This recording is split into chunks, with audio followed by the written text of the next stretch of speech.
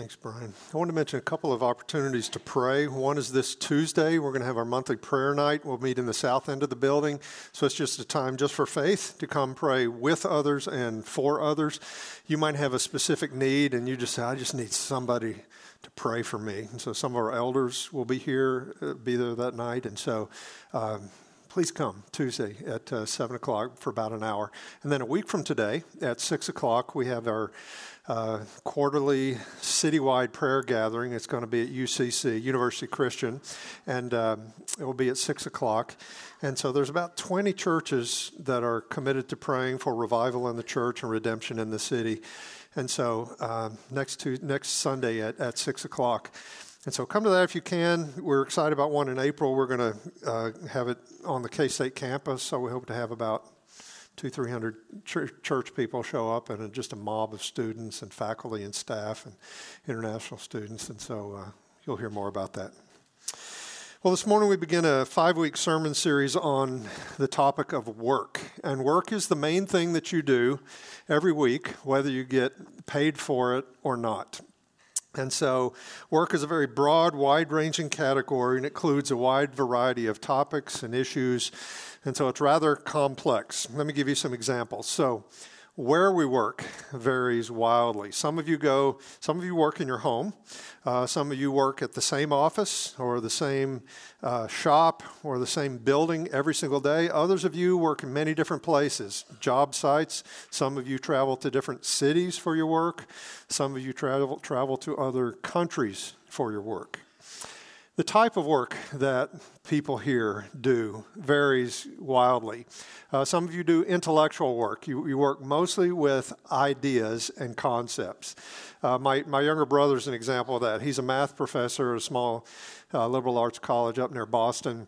And I took a lot of math in college, but I can't for the life of me understand what he does. He tries to explain. He says it has no real life application yet, but it just purely is an intellectual job. He works with his mind, ideas. Other types of work are more physical. It's not to imply that if you have a physical job that you don't use your mind, because chances are you need very sharp thinking, very clear thinking. You need to use your creativity. You need to solve problems. And so it's not to imply it's not also intellectual, but you work with things, objects. You build things, you fix things, you move things. And so that would be careers like landscapers, artists, factory workers, mechanics, and so on. Our work satisfaction really varies, right? A few of you would say, I have my dream job. I love going to work every day.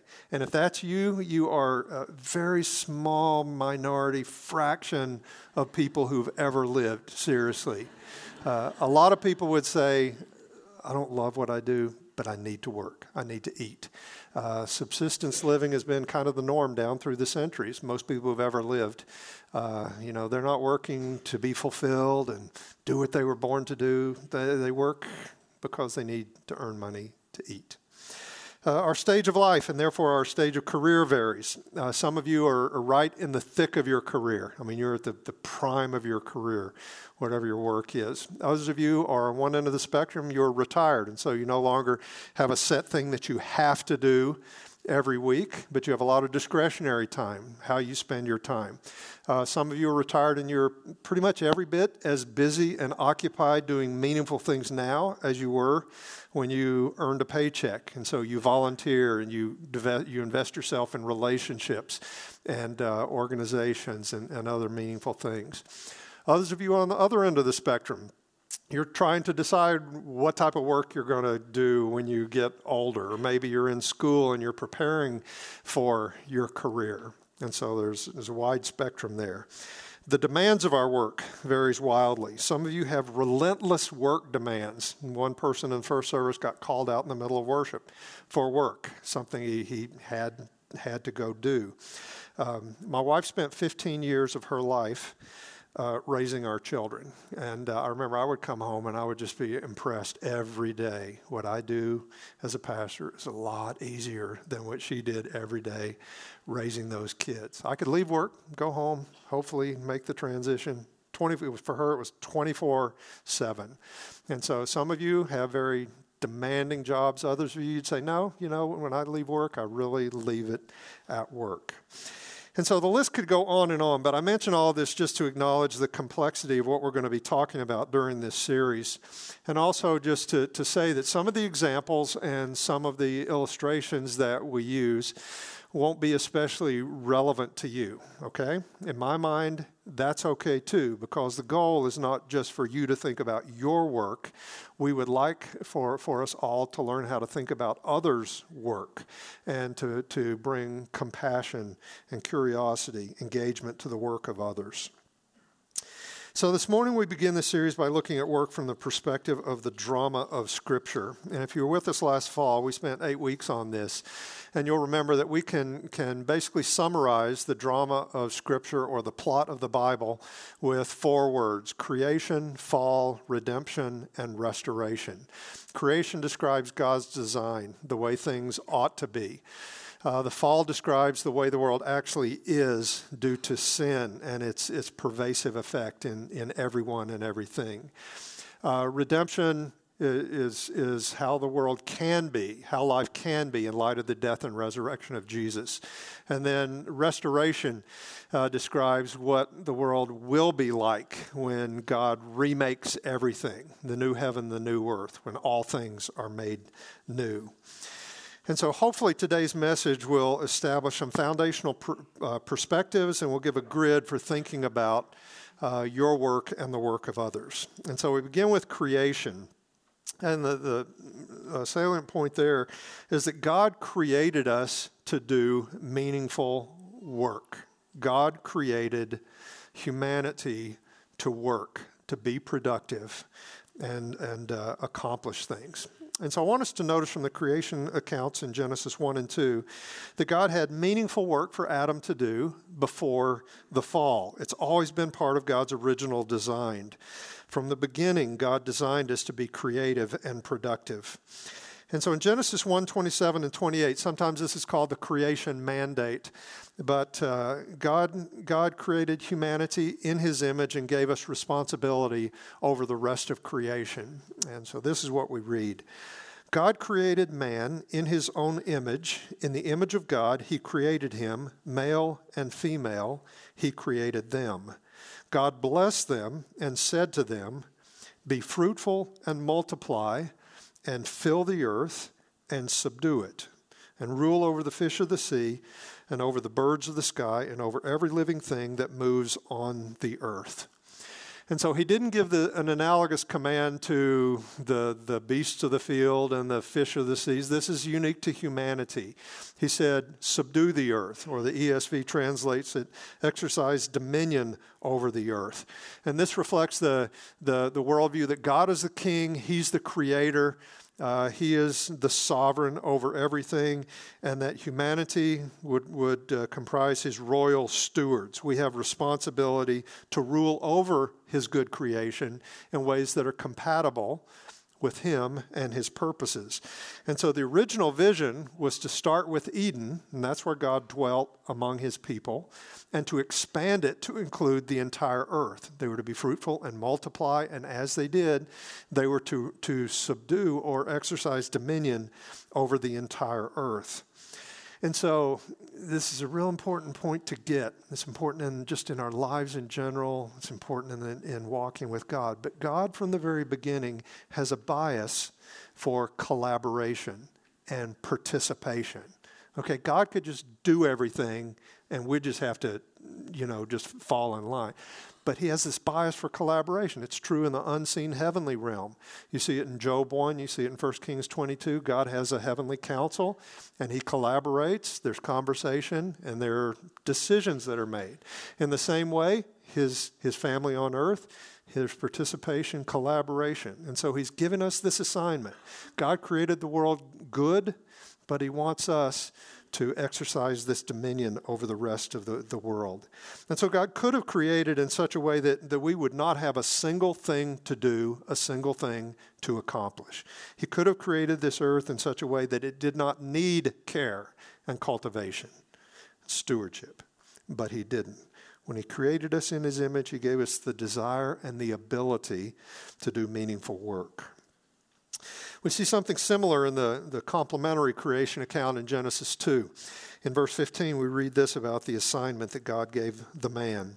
Then the Lord God took the man and put him into the Garden of Eden to cultivate it and keep it. We were not designed to be idle and unproductive. That is not God's design. Work is not a necessary evil. It's an expression of being made in the image of God. And so think about the creation count. For 6 days, God worked. And what did he do when he worked on those 6 days? Well, it started out formless and void. He created spaces, and then he populated them. And then on the seventh day, he rested. That's basically what God is telling humanity to do. Being created in God's image, we continue to bring order to the created world. And so think about the fourth commandment in Genesis 20. We're not only commanded to rest on the seventh day, what else are we commanded? 6 days you shall work, and then you rest on the seventh day. So that pattern is a way that we imitate God, because he worked 6 days and then rested. And man's first work primarily involved agriculture. He was put in the Garden of Eden to cultivate it, and that word can be translated serve, cultivate, work, or even worship. But this is an important point. Adam was to take the raw materials of the garden and improve it, to make it even more beautiful and more productive. And so isn't it interesting that before the fall, in its pristine condition, the garden still needed to be cultivated. It still needed to be worked. Even though creation was pronounced very good, there was a role for man to develop and improve it. And so in fellowship with God, this would be a delightful work. Created in God's image, he could use his creativity, his imagination for agriculture, landscaping, artistic expression, etc. And so this is a foundational verse that establishes the goodness of work. In a couple minutes, we're going to notice how the fall affects our work. But we need to understand and believe that God has created us to work, that he has created us to co-labor with him. We do need rest, okay? We need days off. We need Sabbath. We need vacation. Sometimes we need sabbaticals. And so that's a given. But the ideal for humanity is not to be idle and unproductive, okay? That is not the ideal for your life, to be idle and unproductive and do nothing, okay? Sometimes we feel like that. Sometimes we need a break, but that's not the ideal. And that's one of the reasons why unemployment or underemployment is such a painful thing for people, or why if you're disabled and you're not able to work, why it's such a painful thing. And it's not just the stress of not having a paycheck, it's the frustration of not being able to use this God-given desire to be productive and to contribute to the common good and help the flourishing of our city. And so one aspect of being created in the image of God involves this desire and ability to make positive contributions to the work around us. So that's creation. What about the fall? Well, kind of simply put, workers are sinful and work is toilsome. And so now work is often a 4-letter word, right? It's just not a good thing. In the garden, God had abundantly supplied this food to eat. He blessed the ground, and it just naturally produced food for the taking. And so that changed after Adam and Eve sinned. And sin had this pervasive effect on God's good creation. And so just as the woman would have pain in childbirth, the man would experience hardship in cultivating the ground. This is what we read in Genesis 3.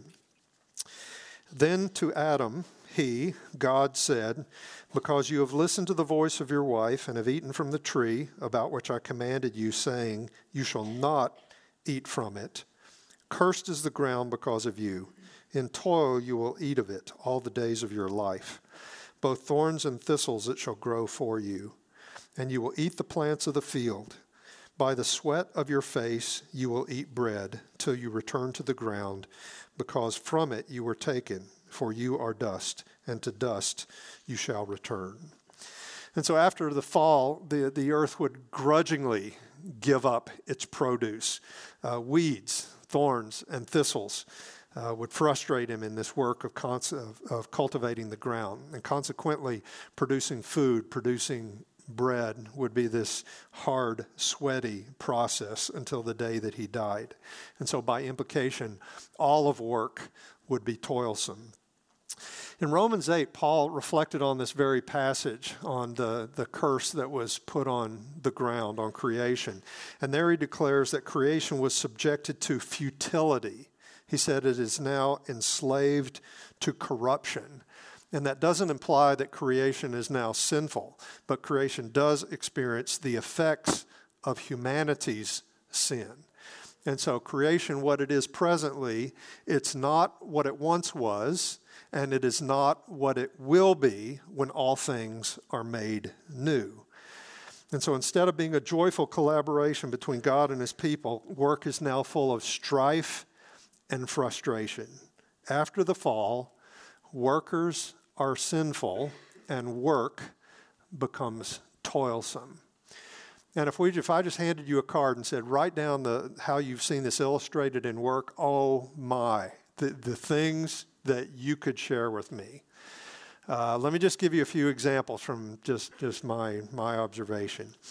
It seems to me one of the most frustrating things about work is that we take ourselves to work. We take our fears and our anxieties. We bring our anger to work. We're easily provoked. We bring our insecurities to work. We bring our jealousy to work. And so you may have a fantastic culture in your workplace, but you show up and work is frustrating. And for some people, work becomes too big a deal. Work can become an idol. Some people care about their work more than they care about their health, their family, their God. Other people do not care about work enough. So we have these wide swings. Some people are slothful. Instead of bringing integrity and bringing creativity and energy to work, they cut corners and they do the very least that they need to do and not get fired. And the people that experience their work experience the fallout of that. Tomorrow's Martin Luther King Jr. Day. One of the injustices that Dr. King spoke against was racial discrimination in the workplace. And our laws have changed, but the human heart has not changed. My Jewish mother tells about a time this is in Chattanooga, Tennessee in the 40s, and she saw a sign above a restaurant that said, "No dogs or Jews allowed." Imagine the culture of that workplace. In the past few years, sexual harassment in the workplace has been documented and brought to light. So the list could go on and on and on, right? So because of the fall, work is full of strife and frustration and evil. Creation, fall, but what about redemption? What is possible? What can be true of our work because of the death and resurrection of Jesus? Well, the gospel transforms us, and the gospel transforms our approach to work. And we're not going to spend much time on this today because the next 4 messages are about this point. It's about how Jesus can transform us, and when we go to work, we're bringing someone very different to work, and it can transform the way we think about our work. The one passage we'll consider is in Colossians 3. And there Paul does a striking thing. He does a gutsy thing. He's talking to slaves, okay? And so in that day you had slaves and masters in the same church, okay? And so he would address them. And here he speaks to slaves. And slavery, there was a variety of experiences in the Roman Empire in the first century. Some slaves were basically a part of the household and they were loved. Others were treated very cruelty. Whatever the case, if you were a slave, you did not have your dream job, okay? You were not free. You were not free to do what you wanted. And so this is what Paul writes to slaves. And this is Colossians 3, 23 and 24. Whatever you do your work heartily, as for the Lord rather than for men, knowing that from the Lord you will receive the reward of the inheritance. It is the Lord Christ whom you serve. And so because they were servants of Christ, because they were his followers, they did not have the option of saying, if people don't treat me right, I don't have to treat them right. The New Testament ethic is not, I'm going to treat people how they treat me. So if they mistreat me, oh, watch out. I don't get mad, I get even. That's not an option for Christians. Christians, the New Testament ethic is we treat others the way Christ has treated us. And so for them, this meant bringing things like forgiveness, sacrifice, generosity, and humility to their work. And so that's an example of the way redemption changes the way who we are and the way we approach our work. And so the next 4 weeks, we're going to cover these topics. Next week will be serving Christ through our work. Then we'll talk about the dignity of work, all kinds of work. Then we'll talk about work and spiritual formation, how our work can shape us and help transform us into the image of Christ. And then we'll talk about affirming the work of others. And so it's our desire that we would all develop deep convictions about our own work and about the work of those around us. But if I could, I'd like to give you a small assignment for next week, okay?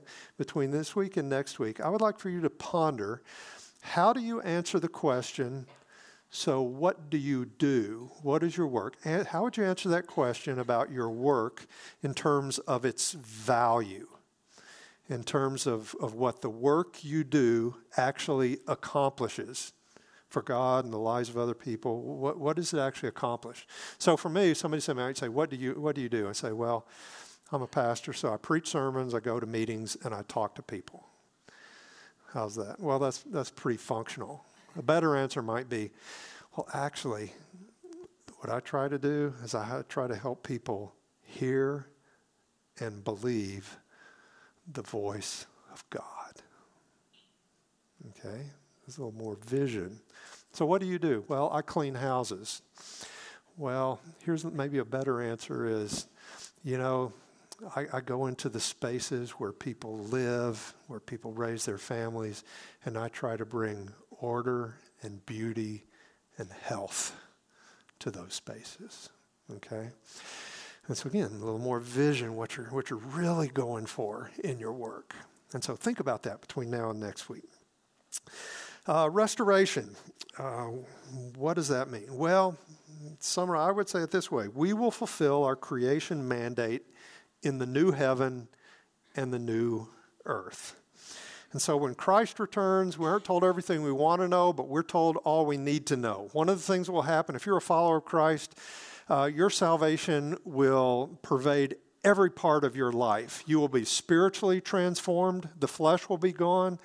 And your salvation will extend even to your body. You will be resurrected immortal. You will be given a body akin to Christ's resurrected body. In other words, salvation will permeate every part of our being. Since the fall not only affected humans, but affected all of creation will be redeemed. God's plan of redemption involved fully restoring everything that was lost in the fall and then some. We talked about this last November. There will be a new heaven and a new earth. It will come down. It's described in Revelation 21 and 22. And what John basically describes is that when the new heaven and new earth is established, it will be like the Garden of Eden. We're told the tree of life will be there. We're told that God will dwell among his people. Just like we walked in the cool of the evening with the first couple, he will dwell among his people. The main difference is that there will be no serpent and no possibility of sin. There not only won't be sin, there won't be a possibility of sin.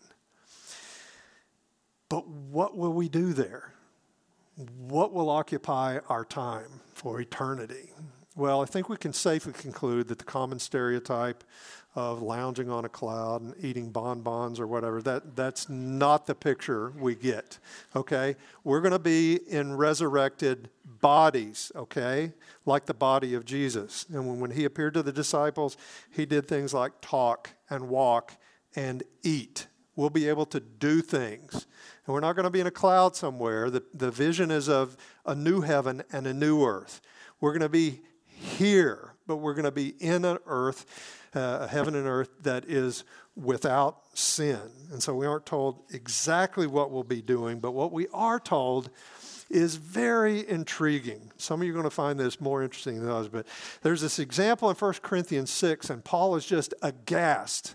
You won't believe this, but what he heard about the church at Corinth, they were so inept at solving their own little disputes that they were actually taking each other to court, okay? They were going before the unbelieving courts and saying, you solve our problems. And so Paul is aghast at this, and one of the things he says, kind of off the cuff, is, do you not know that we will judge angels? How much more matters of this life? It's like, don't you know, we're going to end up judging angels. And I think he's talking about the angels that have been given authority over the nations. Earlier it says we will judge the world. But it could just be fallen angels. Whatever the case, Paul is saying that since they will judge greater spiritual beings in the next life, surely we should be able to settle our petty disagreements in this life. And so the reality of the future is supposed to press back into the present. We have something similar said in the book of Revelation. We get this impression that we will have great responsibility in the new heaven and the new earth. We sang it in the song. I don't know if you noticed it. I don't know if you believed it, but it's said over and over in the book of Revelation. And that's the chapter that records John wept because he didn't see anybody that was worthy to open the scroll, unfold the plan of God, break the seals, and open the scroll. And finally it said, John, stop weeping. The Lamb who was slain, he is worthy. And so these heavenly creatures, human beings, they bowed down to the Lamb and they sang a new song. This is Revelation 5, verses 9 and 10. Verse 9 is about Jesus, and verse 10 is about his people. They sang a new song saying, worthy are you to take the book and break its seals, for you were slain and purchased for God with your blood men from every tribe, tongue, people, and nation. And then he says two things about these people who are redeemed by the blood of the Lamb. You have made them to be a kingdom and priests to our God. And so we will serve God. We will minister to God. And they will reign on the earth. They will reign on the earth. Very consistently, if you're a follower of Christ, you will reign with Jesus on the earth in the new heaven and the new earth. You see it also in Revelation 20, verse 4. It speaks of believers being resurrected and reigning with Christ for 1,000 years. Revelation 22:5 says that they will reign forever and ever. My understanding is that this is just simply a restatement of the creation mandate. Be fruitful, multiply, fill the earth, and rule over the birds of the air, the beasts of the land, and the fish of the seas. Rule over the rest of creation. We will reign. If you're meek, you're going to inherit the earth after all, okay? And so we will reign with Christ.